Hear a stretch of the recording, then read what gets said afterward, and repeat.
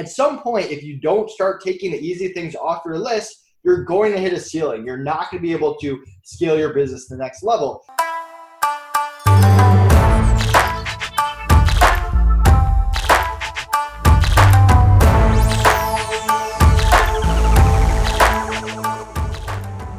Hello, everybody. Welcome to the Fail Fast podcast.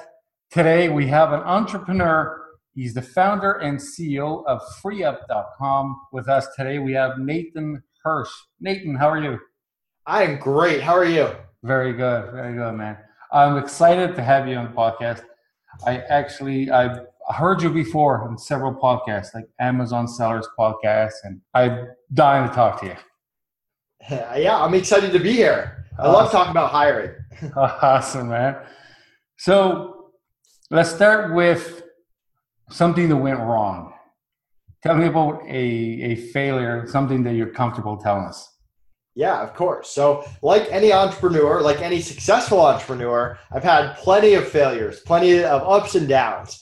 So back in the day when I was a young college kid and I started this multi-million-dollar Amazon business out of my college dorm room, I had to start hiring people. And one of my first hires ended up being my business partner, Connor, and he's been working with me for over 8 years. So I think hiring is easy, right? Because I make a great hire on my first try.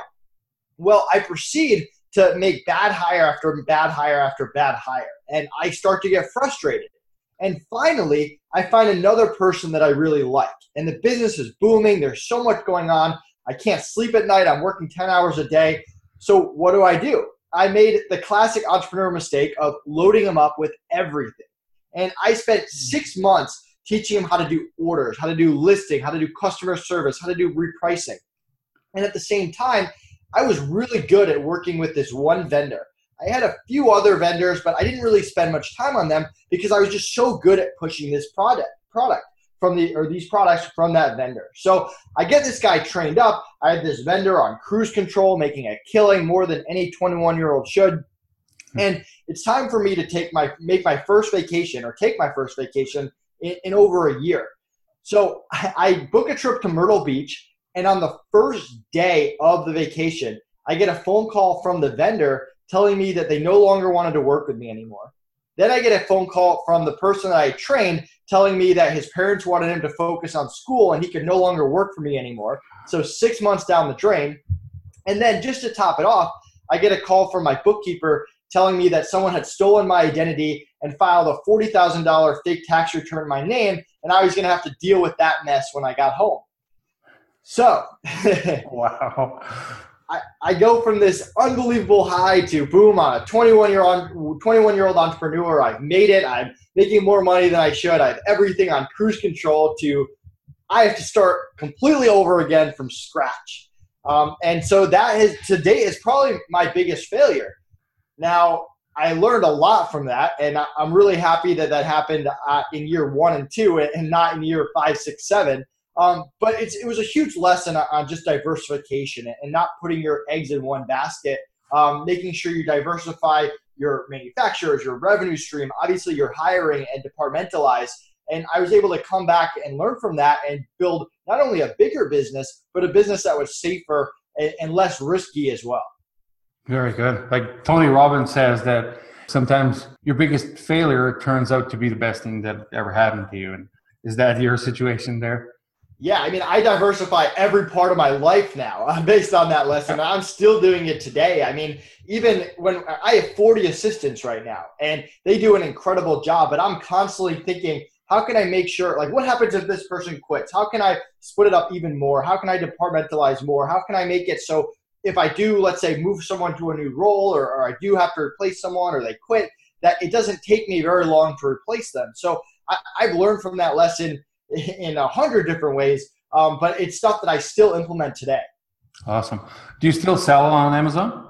So I did through the end of last year, and then I made it. So here's the thing about my Amazon business. I was very good at it, and I sold baby products, and I thought that, hey, I'm gonna sell baby products forever on Amazon. This was my life goal. Well, and we're doubling every year for the first 3 to 4 years. Well, there were no courses and gurus, and all these courses and gurus started to come out. So we stopped doubling, we stopped growing. We're staying steady, we're making money, but staying steady gets boring after a while, especially when you're selling products that you're not passionate about anyway. So when I found FreeUp 3 years ago and I started going on podcasts and networking and meeting influencers and speaking at conferences like I am tomorrow and helping not only the clients but the freelancers, that became a lot more rewarding. So I still did the Amazon business very passively for a few years. And then at the end of last year, it just became time to focus all my attention on FreeUp. Awesome. That's I have an Amazon business for the last 3 years as well. All private label, so no retail arbitrage, nothing. All private label. And that's different. I mean, I'm assuming that you did private label products that you care about, that you're somewhat invested in, whereas I was just selling other people's products that whatever would make me the highest margin. You know? Yeah. So I started. But it's true what you said, because I started my private label before I sold on Amazon. My first one was because I wanted it. And now all the new ones I started just for monetary reasons. You find the lowest competitor with the highest demand. That's what I do. But the first one, no, it was actually just what I wanted to do. So tell me about FreeUp. How do I know? There's something that most users will think, how do you know, how can I track that the person I hire is actually working for me? The age-old question that I get asked every day. So, here's the deal. We get over 1,000 applicants every week to get into our marketplace. We vet them really vigorously for not only their skill, but their attitude and their communication as well. It's a long process. And we reject 99 out of every 100 applicants we get, taking the top 1% and letting them in. So once they're in the marketplace and we're bringing clients to them, just like normal people that go on Upwork and Fiverr don't really like having to go through 100 people, the freelancers don't really like competing against 100 people for every project either. They like it that we bring clients to them. So once they're in the marketplace, they care a lot more about making sure you're happy and staying in the marketplace and getting more clients from us than they do about stealing an extra hour here or 2 hours there. So could it happen? Yes. Is there always risk? Yes, there's always risk in business. But to be honest, it rarely happens. And if that is a big concern of yours, you can use a time doctor. You can use whatever software you need to feel comfortable. My whole mentality, and I have 40 VAs, is I don't have time to go through everyone's screens and go through the screen capture. And how long is it really going to take before I realize that someone is screwing me over? A week, 2 weeks? From there, I'll fire them, and it might cost me a few $100. But if I'm spending all my time going through these people's screens to try to shave off some hours here and there, that's going to cost me way more money in the long run. So at least that's my mentality. Yeah, exactly. So how do I pick? I go to FreeUp, and how do I pick? Let's say, for instance, for the Amazon business, I want somebody to create listings or do the copyright for the 5 bullet points. There's already people that you have filtered that do that particular job. Yeah, so there's no browsing with us. Whenever you want a freelancer, you click request a worker or request a freelancer right inside your account. You tell us what you're looking for, takes a minute, and then we fill that request. Within a business day, you can meet with the person, make sure you like them. If you like them, you click hire. If you don't, you click pass, and you provide us feedback. And then we get you someone else based on that feedback. So it's a pretty fast process. With that said, we have 3 different levels of freelancers. You got basic, mid, and expert level, where a basic level freelancer has years of experience because we're not a marketplace for newbies, but they're there to follow your systems, your processes. They're followers. The mid-level people, 10 to 30 bucks an hour, bookkeeper, graphic designer, listing writer, they're specialists. They do the same thing 8 to 10 hours a day. You're not teaching them. They're not consulting with you. They're doers.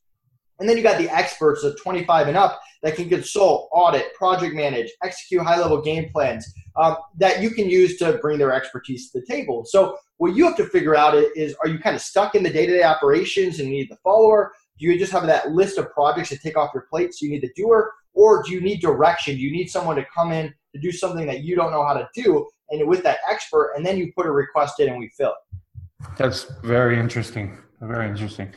Now, my personal, and this normally, I ask questions that I think the audience needs to know or they want, but this one is actually something that I have trouble with. I had 10% of the amount of VAs you do. So I had 4 before. And my biggest issue was knowing what to assign to them. How do you deal with that? How do you know what to assign? The things that I figure so far I'm the best person at doing job A, B, or C. How do I get somebody else to do my job? Yeah. So this is what I do. I come up with 2 lists, and I'm constantly updating the list. The first list is all the things that I do on a day-to-day, week-to-week, month-to-month basis. And then I prioritize that list from easiest to hardest, and I start taking those things off my plate. And there's some trial and error, there's some experimenting, but at some point, if you don't start taking the easy things off your list, you're going to hit a ceiling. You're not going to be able to scale your business to the next level. There's very few $5 million a year businesses that are one-man operations. They just really don't exist. The second list, which actually stems from an activity that my business partner and I did years ago, where we sat outside on a balcony and for an hour back and forth, it might have been 2 hours, we just said, hey, you're bad at this. And we would write it down. Being brutally honest with each other, just hitting each other in the gut. But at the end of it, we realized we complement each other very well, which is great. But we also had this list of things that we were both bad at, but we were doing them every single week. So what we did was we started turning those weaknesses into strengths by hiring those mid-level, expert-level freelancers to come in and do those things at a high level. And that's what accelerated our business to the next level. So that's what I encourage you to do, is to create those 2 lists, create a starting point, and really create some kind of rule. My rule is 3 months. I don't do anything for longer than 3 months without taking it off my plate, whatever you're comfortable with, to really force yourself to outsource, to hire, to use remote talent, to get your business to where it needs to be. Okay. And according to your experience, if I would go and pick the experience level, the highest level that you have, would I still need to provide that freelancer with like my standard operating procedures, or do you think at that level they even have probably better knowledge than me? You don't provide them with your standard operating procedures. That's for the basic level. But you should treat it as a collaboration. Before they get started, you should meet with them. You should say, hey, this is what I've been doing so far. These are my strategies. These are the reasons why things are in place. And they might bring something to the table and be like, you know what, from my experience, this is actually better. They might say, oh, this is a good idea. This is working for you. Let's not change it. And I mean, it's at the end of the day, it's still your business. I mean, if you hire any consultant, they're going to give you options. They're going to give you their input. But at the end of the day, it's your decision whether you want to move forward with something. So before they actually get started on any kind of execution, make sure there's a meeting of the minds. Make sure you're on the same page, that you like their game plan. And if for whatever reason you don't, we can always get you someone else and make sure that you do get on the same page before they get started. So treat that more of a collaboration than a, hey, follow my instructions. Nice. So these meetings, when I go to meet this person, is this all done through FreeUp? We like right now we share the screen with the freelancer. Is that done in there? So when I created FreeUp, I took everything that I liked about the other marketplaces and I changed everything that I didn't like. And one of the things I didn't like was that I was forced to communicate with people through their platform. So with FreeUp, all the billing and our customer service and the payments is all through the platform and requesting a worker. But when you work with a freelancer, you can communicate with them in whatever way works for you. If you like Skype, Zoom, WhatsApp, Viber, phone call, email, whatever you like, you can do. Now, I'm a Skype person. I prefer Skype. I encourage people to use Skype. It's just fast. It's easy. Everyone has it. But if you like something else, feel free to use it. Okay. Yeah, that's actually something that using one of the competitors, just because I'm used to it for many years, every time I've tried to give the freelancer my email, I would get flagged. You're not allowed. And that would piss me off so much, the fact that I was not allowed to even give them my email for any reason. Yeah, I mean, I hear you. There were a lot of pain points, and that's why I got frustrated and built my own platform. Very nice. That's the way to do it, right? You find something you want and build it. Now, about payments, you mentioned, how does this work? The freelancer works for free, and the person that hires the freelancer pays you a fee. How does this work? So the freelance doesn't work for free. So you can do hourly or fixed price. That's between you or the freelancer. Our billing periods are Wednesday to Tuesday. We charge you every Thursday for any hours worked during that billing period. And then you have a week to dispute anything before we pay the freelancer the next Thursday. So it's just that circular billing. If you don't use them for a week, there's no charge. There's no monthly fee. There's no sign-up fee. There's no minimums. There's no obligation, anything like that. If Bob is $20 an hour and you use him for 2 hours, you pay $40, and we take our 15% before we pay them the next Thursday. Very good. So now talking about the technical stuff, are you a coder? Did you thought about this and you coded it yourself, or is your partner the coder? How did it go?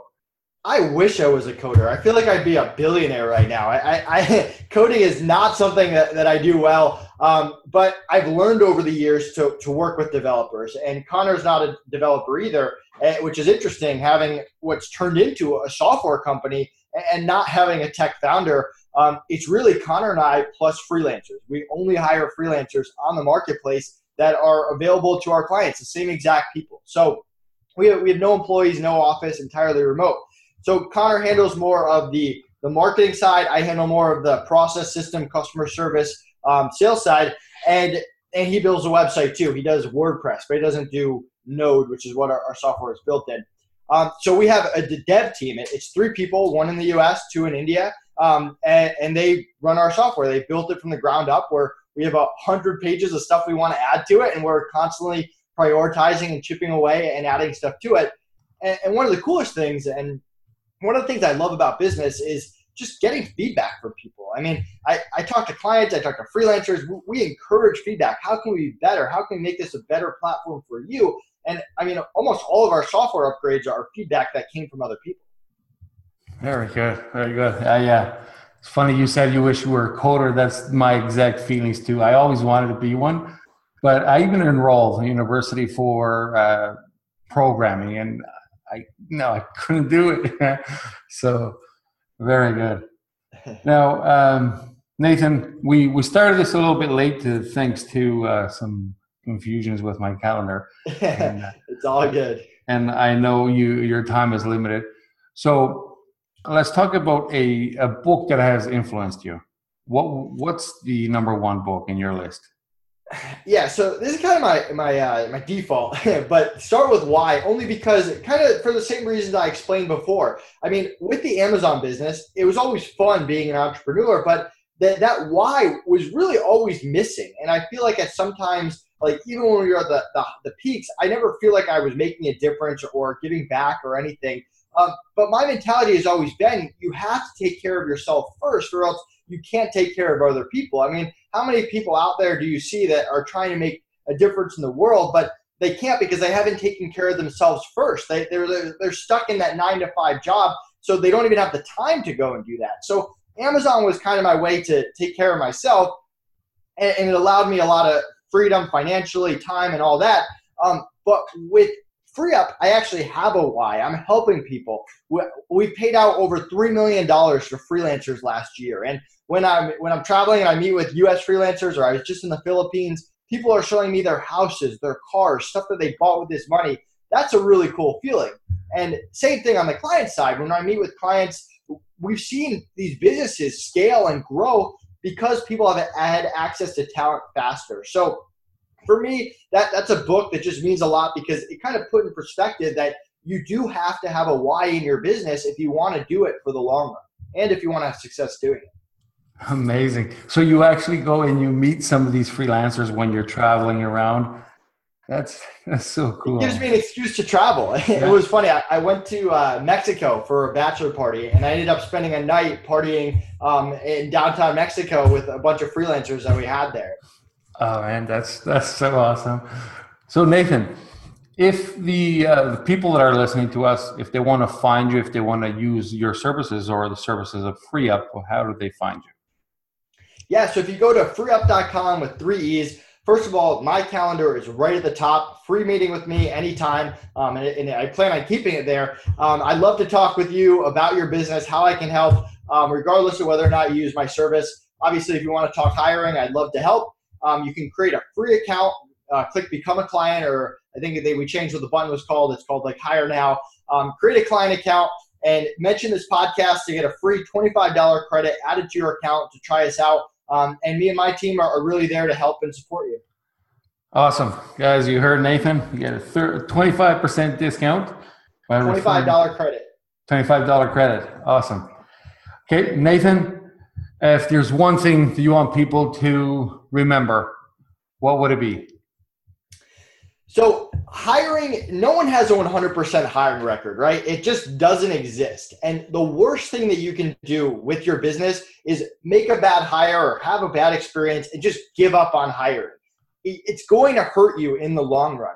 You have to have the mentality that to focus on what you can control. And what you can control is the process, how you interview people, what service providers you use, how you set expectations, how you start that feedback loop. And you can see a lot of this on our blog and our YouTube channel, but focus on your process. When you make a good hire, continue to improve your process. If you make a bad hire, go back. What could I do better? How can I improve it?